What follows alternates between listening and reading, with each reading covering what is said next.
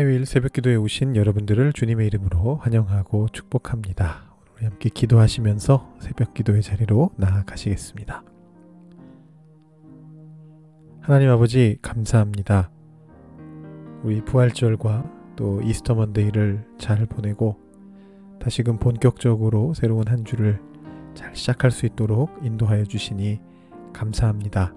우리의 일상들이 반복될 때마다 그 안에서 어떻게 우리가 주님의 뜻대로 살아가야 할지, 또 그 안에서 어떻게 주님의 은혜를 누려야 할지에 대해서 고민하게 되고 생각하게 되는 것들을 주님 앞에 내려놓게 됩니다.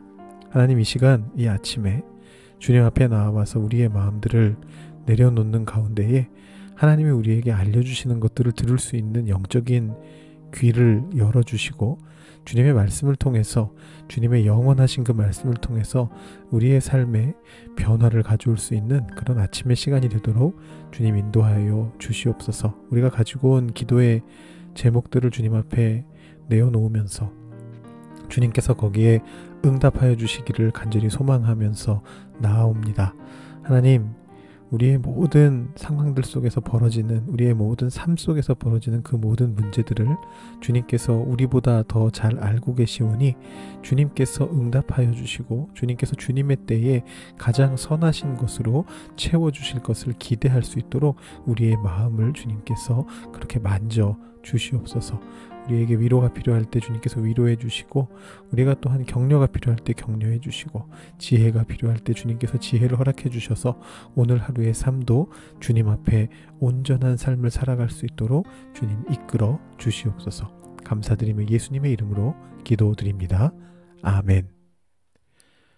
오늘 우리에게 주시는 하나님의 말씀은 스가랴서 1장 1절부터 6절까지의 말씀입니다. 스가랴서 1장 1절부터 6절까지의 말씀을 봉독하도록 하겠습니다. 다리오 왕 제2년 8째 달에 여호와의 말씀이 이도의 손자 베레게아의 아들 선지자 스가랴에게 임하니라. 이르시되 여호와가 너희의 조상들에게 심히 진노하였느니라.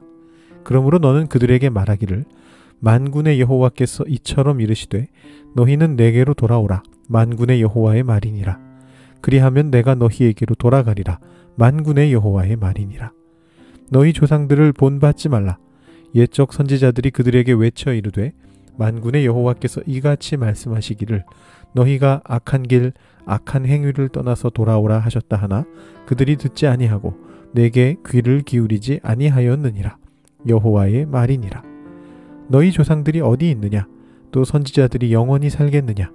내가 나의 종 선지자들에게 명령한 내 말과 내 법도들이 어찌 너희 조상들에게 임하지 아니하였느냐?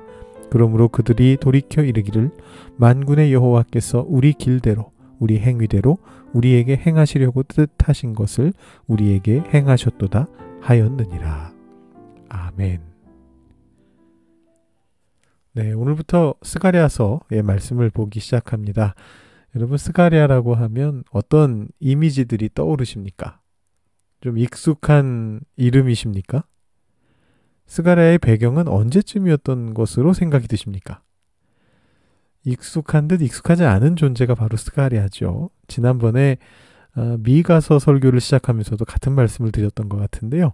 이 소예언서의 선지자들이 가지고 있는 어떤 숙명 같습니다. 이름은 익숙한데 그 이상은 잘 모릅니다. 이번에 우리가 이 스가랴서의 말씀을 묵상하면서 하나님께서 스가랴서를 통해 우리에게 하고자 하시는 그 말씀에 귀 기울일 수 있게 되기를 바랍니다.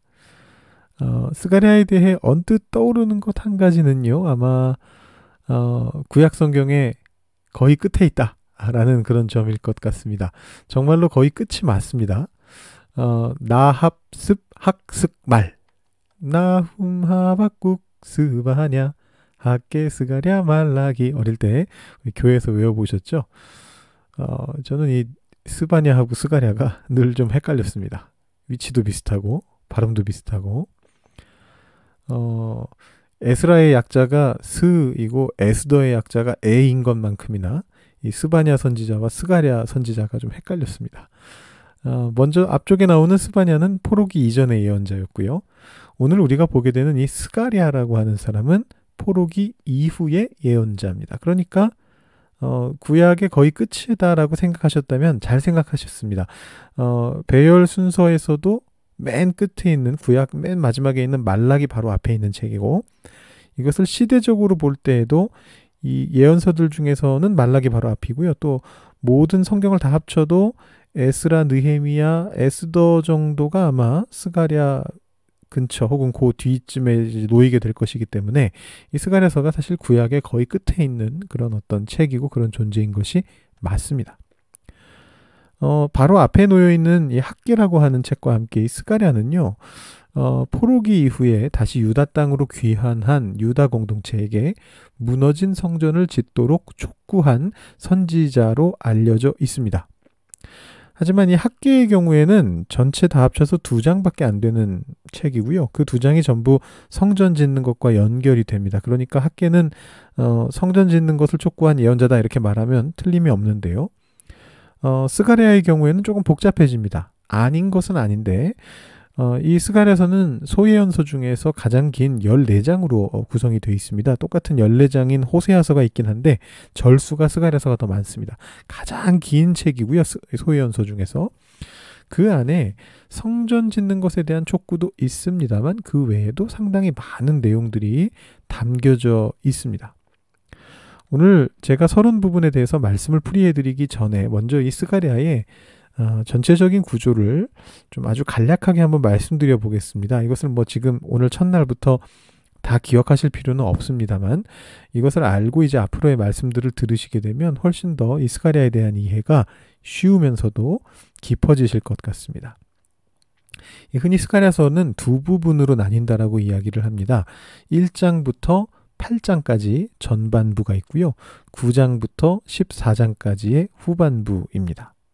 전반부를 제1스가랴라고 부르고 후반부를 제2스가랴라고 그렇게 부르기도 합니다. 이 전반부의 주요 내용은요. 스가랴 선지자가 밤에 보았던 8개의 환상하고 그 환상에 이어지면서 등장하는 하나님의 어떤 말씀, 신탁입니다. 이 내용이 1장부터 6장까지 쭉 나오게 됩니다. 그 다음에 이제 전반부 자체는 6장에서 안 끝나고 8장에서 끝나는데요. 7장과 8장에는 환상이 나오는 게 아니고 금식과 관련된 어떤 윤리적인 논쟁이 조금 등장하게 됩니다. 그래서 2가지가 묶여서 전반부가 되고요. 그리고 9장부터 시작되는 후반부에는 이건 또 조금 설명하려면 좀 복잡하긴 합니다만 오늘 이 서론 부분에서 그냥 최대한 간단하고 단순하게 말씀을 드리자면 많은 학자들이 묵시라고 생각하는 그 내용이 들어 있습니다. 흔히 얘기하는 다니엘과 계시록 그 묵시가 맞는데요. 여러분 이렇게 생각하실 수 있습니다. 전반부에는 환상이 나오고 후반부에는 묵시가 나온다고? 묵시나 환상이나 뭐 그게 아닌가? 이렇게 생각하시기 쉽습니다만 이게 좀 다릅니다. 그러니까 다니엘이나 요한계시록이 환상이라는 어떤 틀을 이용해서 묵시를 전했기 때문에 우리의 생각에는 2가지가 묶여서 이렇게 생각하게 됩니다. 묵시가 환상이고 환상이 묵시인가 보다 이렇게 생각하게 되는데 사실 이 스가랴 후반부의 묵시는 환상보다는 오히려 예언의 형태를 가지고 있는 그런 묵시가 이제 등장하게 됩니다. 그렇다면 묵시는 무엇이냐 이런 생각을 하실 수가 있는데 이에 대한 좀 자세한 내용은 후반부를 할 때 9장 이후 설교 말씀을 통해서 좀 더 말씀을 드려보겠습니다. 그래서 이 구조를 간략하게 정리를 해보면 다음과 같습니다. 1장부터 8장까지 전반부에는 8가지의 환상과 금식 관련의 윤리 논쟁이 나타납니다. 여기에는 스가랴라고 하는 선지자의 이름들이 계속 나옵니다. 근데 이제 9장 이후의 후반부에는 묵시가 나타나고요. 거기에 스가랴라는 이름은 전혀 나타나질 않고 있습니다. 그리고 오늘 이 첫 단락, 오늘 우리가 읽은 1장 1절부터 6절의 첫 단락에서 8개의 환상을 다루기 위한 서론이 등장을 하는데요. 뒤에 나오는 환상들이 굉장히 독특한 데에 비해서 의외로 이 서론은 보통의 그냥 선지서들, 예언서들에서 볼 수 있는 굉장히 평범한 예언의 형태를 또 지니고 있습니다. 말씀을 한번 들어가 보시면은요. 다리오 왕 제2년 8월에 스가랴가 하나님의 말씀을 받게 됩니다. 이 해를 서력으로 환산하면 주전 520년 정도가 됩니다. 이보다 약 2개월 전에 성전이 착공되었습니다. 그러니까 막 성전이 지어지기 시작할 무렵에 스가랴에게 하나님의 말씀이 임한 것입니다. 근데 그 첫 말씀은 뭐에 대한 것이었느냐 하면 회개에 대한 말씀이었습니다. 2절 3절 보시면요. 여호와가 너희 조상들에게 심히 진노하였느니라. 그러므로 너는 그들에게 말하기를 만군의 여호와께서 이처럼 이르시되 너희는 내게로 돌아오라. 만군의 여호와의 말이니라. 그리하면 내가 너희에게로 돌아가리라. 만군의 여호와의 말이니라. 이렇게 나와 있습니다. 여기서 그 너희가 내게로 돌아오면 내가 너희에게로 돌아가리라 라는 이 어떤 이중적인 돌아감에 대한 말씀이 굉장히 인상 깊죠. 회개라고 하는 것은요. 우리도 하나님께로 돌이켜야 하지만 하나님께서도 우리에게 와주셔야 되는 일입니다. 그런데 하나님께서는 조상들에게 진노하셨던 그 와중에도 돌이키실 준비를 이미 하고 계셨다라는 것입니다. 우리가 지난 사순절 기간 동안 초반에 회개에 대해서 여러 번 이야기를 나누었고요. 나중에는 고난에 대해서 많은 이야기를 나누었습니다. 근데 오늘 이 스가랴서의 말씀을 통해서 그 부분을 다시 한번 되새겨 볼 수가 있습니다.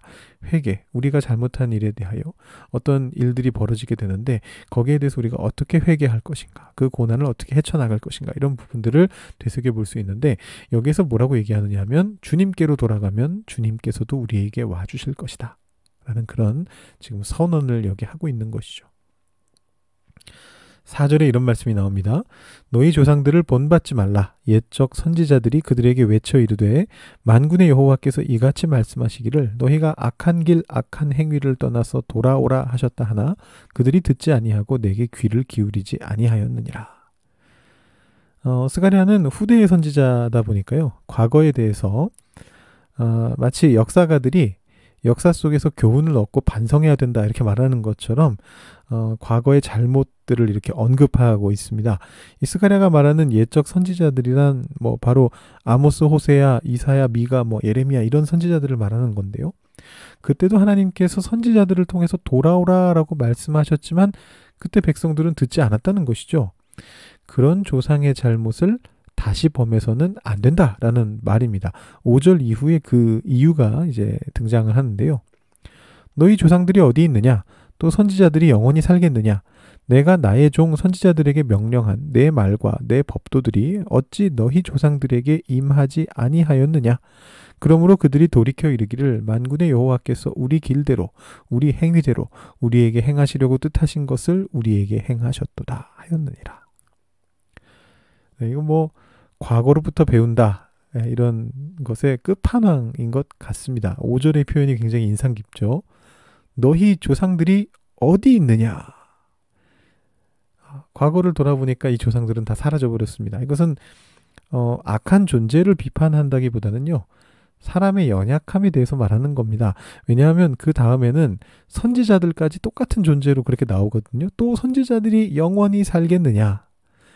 그러니까 악을 행했던 조상들이나 하나님의 말씀을 전했던 선지자들이나 결국은 다 죽음에 이르렀습니다. 인간은 그저 그런 존재일 뿐입니다. 반면에 영원한 것이 있습니다. 그것은 하나님의 말씀이죠. 6절에 내가 나의 종 선지자들에게 명령한 내 말과 내 법도들이 어찌 너희 조상들에게 임하지 아니하였느냐. 즉 스가랴는 여기에서 영원히 서게 될 하나님의 말씀에 집중하면서 우리의 행위를 교정해 갈 때 우리에게 소망이 있다라는 것을 말해 주고 있는 것입니다. 그리고 그것을 과거의 사례를 통해서 우리들에게 설득력 있게 제시해 주고 있습니다. 이제 우리 내일 말씀부터 스가랴는 환상을 통해서 이 하나님의 어떤 위대하심을, 영원한 하나님의 그 위대하심을 성전에 연결시키시면서 하나님의 말씀에 더 귀 기울일 수 있도록 그 당시의 유다 백성들에게 그리고 또 우리에게 말씀을 전해 줄 것입니다. 오늘 말씀을 통해서 우리는 과거로부터 무엇을 배울 것인가를 생각해 보게 됩니다. 스가랴는 성전의 건축을 막 시작하면서 성전이 존재했던 그 과거를 되새겨 봅니다. 아마 이 성전이 무너지고 나서 성전이 없는 동안에 많은 사람들은 성전이 없어진 것을 슬퍼하면서 성전만 지어진다면 모든 게 해결될 거야 라고 이렇게 생각했을지 모르겠습니다.